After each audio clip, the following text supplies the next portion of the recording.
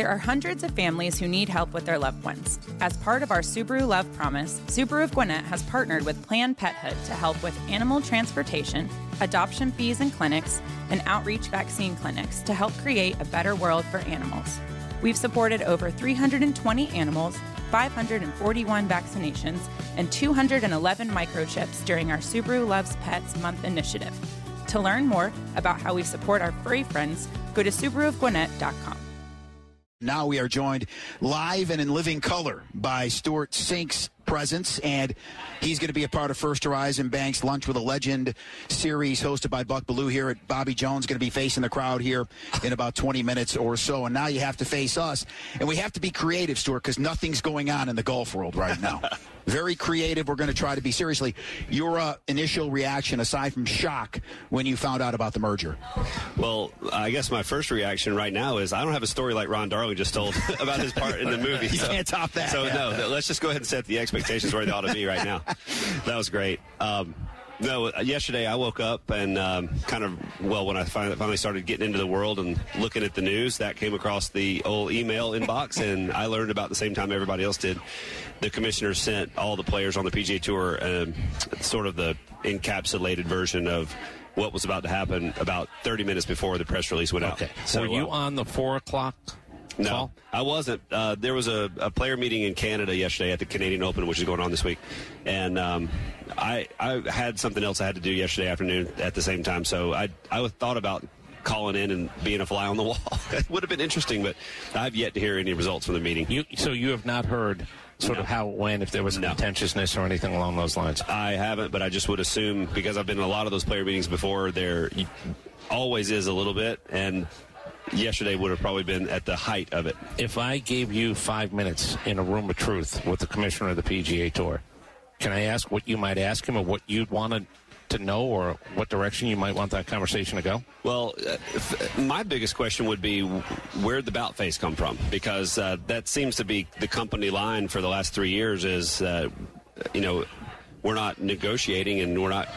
I've talked to him. I've talked to Jay a little bit about it, and I don't really know what to believe exactly, to be honest. I don't distrust Jay. I think Jay's a great leader for us.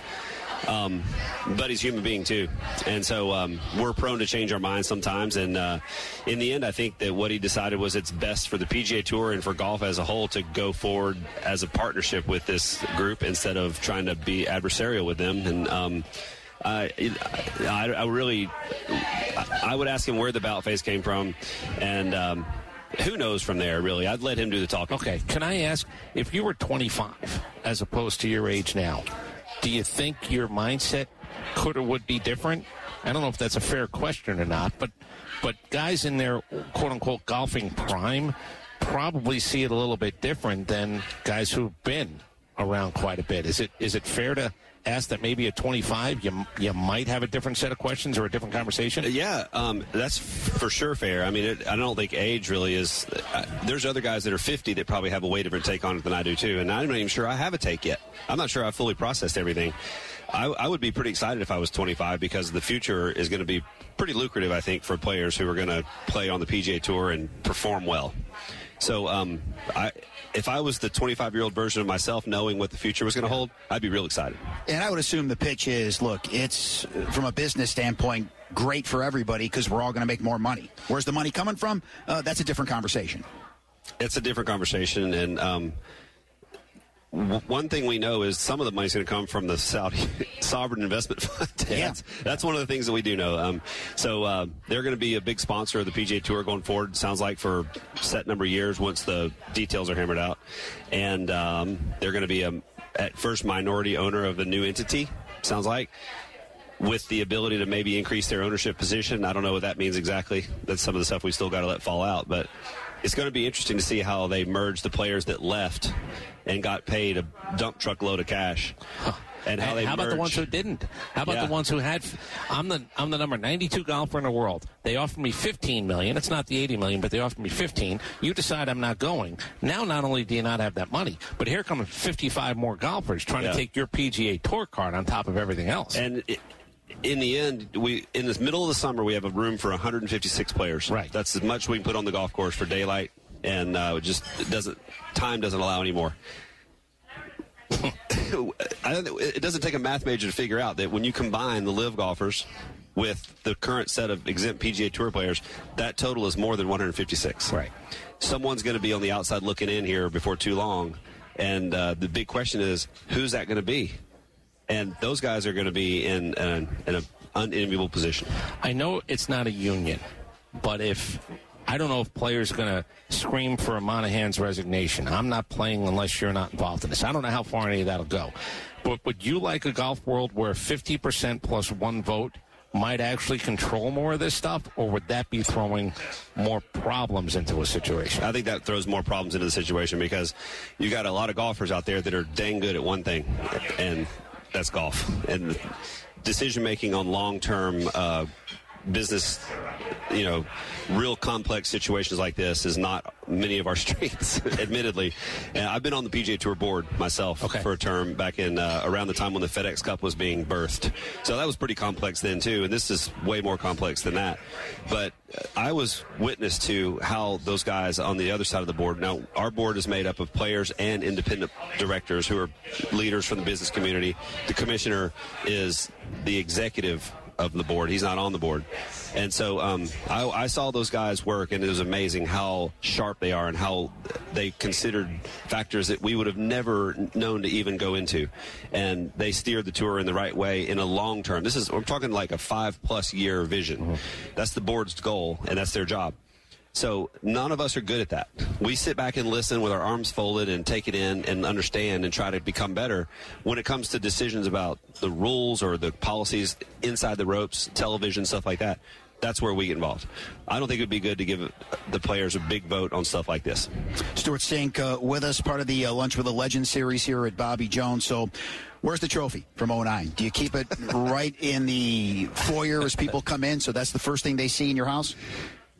Right now, I actually don't know where it is. I can't remember. I know where it is. I know that. It's either at the Georgia Sports Hall of Fame, or it's at my house. Yeah. And I can't remember which one it is right now. I'd have a massive necklace, and that would be my medallion. I'd wear that thing every place. I loan it out here and there. I've been very fortunate to receive a few of those the nods for getting into the Alabama Sports Hall of Fame in Georgia. And so I loaned it out to them, and they put it on display in my little case. What's that like? Because initially, I'm sure it doesn't sink in. You wake up the next day, no pun intended, Stewart Cink here with us. Does it hit home like when you wake up the next day? My goodness, I'm the champion of the Open. It took me about 8 months to take it out of the kitchen. It stayed in the kitchen for 8 months. So every day when I woke up, when I was home, I saw it. And, yeah, it did feel a little bit like that. And I finally moved it away from the kitchen, just outside the kitchen, to another room near the kitchen. Were you afraid to touch it? So, hold on. What's the truth about what's been in it? I'd heard gravy, if it's in the kitchen, I don't know if maple syrup makes it. Like, did you ever use it? People have said, that one especially, people have used it to pour out wine. You pour wine in it, you pour wine out of it. You get a chance. I mean, are you in the club of things that have been in it to get poured onto something else? There's been things in it. I mean, it's a jug. Right. The definition of a jug is you put things in and you pour things out. So, yeah, one of my favorite stories was the last time we had it in possession. You take it back after a year. I was going to St. Andrews. And my friend Chad Parker from Eastlake, who I'm sure is a friend of the show, he and I like to cook barbecue. And so we used it to pour the slather over our pork the last night. It was delicious, and coming out of the jug, we got some great pictures. Well, there was also some other things being poured that night that were more liquid variety. Yeah, and at the end of the night, I thought Chad cleaned the jug out, and he thought I cleaned the jug out. So it goes right in the case, uncleaned. Oh. We go to the airport the next 2 days, 3 days later, going through security, and I know the guys over there at the Atlanta airport, and they said, we know we got to check this, because they wanted to see the jug. And I was like, take it on out. So they brought it out, and they were looking at it, kind of leaning over, getting a good look, and all of a sudden the slather started dripping out the top. And I was like, okay, guys, we got to go. Can I ask, you've never seen barbecue sauce before? Did it smell like a dead body at that point? Or?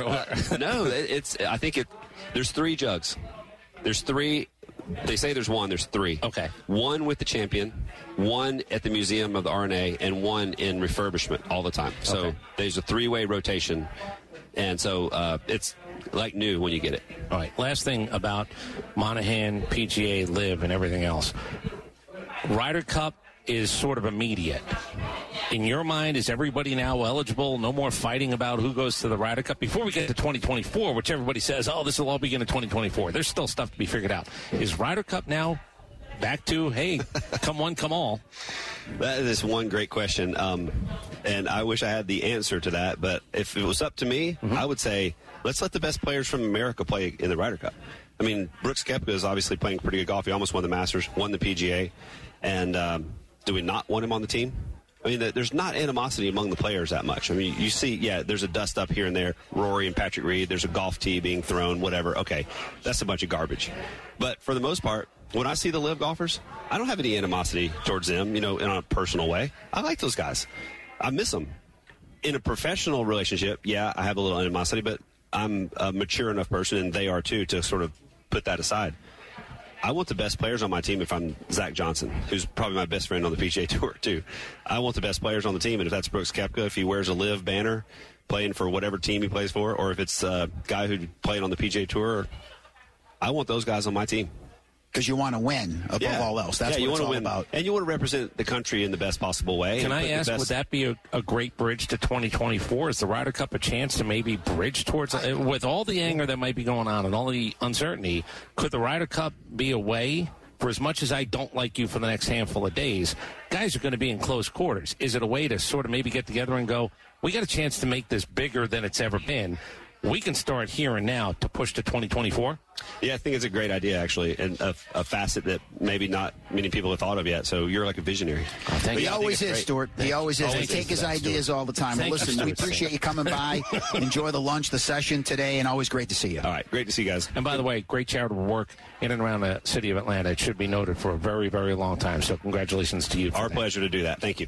There are hundreds of families who need help with their loved ones. As part of our Subaru Love Promise, Subaru of Gwinnett has partnered with Planned Parenthood to help with animal transportation, adoption fees and clinics, and outreach vaccine clinics to help create a better world for animals.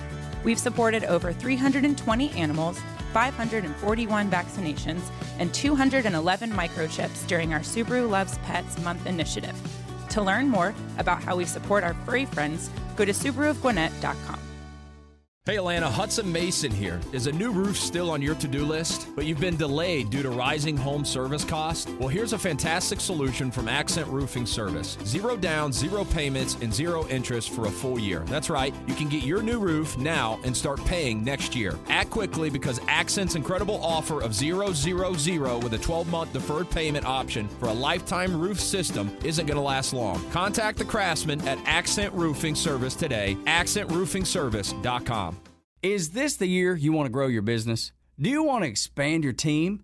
Build a new office? Hey, it's Tug, and I want to tell you about First Liberty Building and Loan. Aren't you exhausted by going to lenders, building a relationship, and a week later, you're dealing with a new person? You won't have to with First Liberty Building and Loan. The Frost family has been helping businesses grow since the 90s, and they can help you too. They know the patterns, they know the ebbs and flows, and they know business. Now the Frost family wants to know you. FirstLibertyGA.com. Buying a building, building a building, buying a franchise, or expanding. Reach out and spend 10 minutes with them. See if you're a fit for them and if they're a fit for you. FirstLibertyGA.com. By the way, if you're a young banker and you want to work with a team that's faith-friendly with a culture of excellence, First Liberty might be a good match. Reach out to First Liberty Building and Loan at FirstLibertyGA.com. That's FirstLibertyGA.com.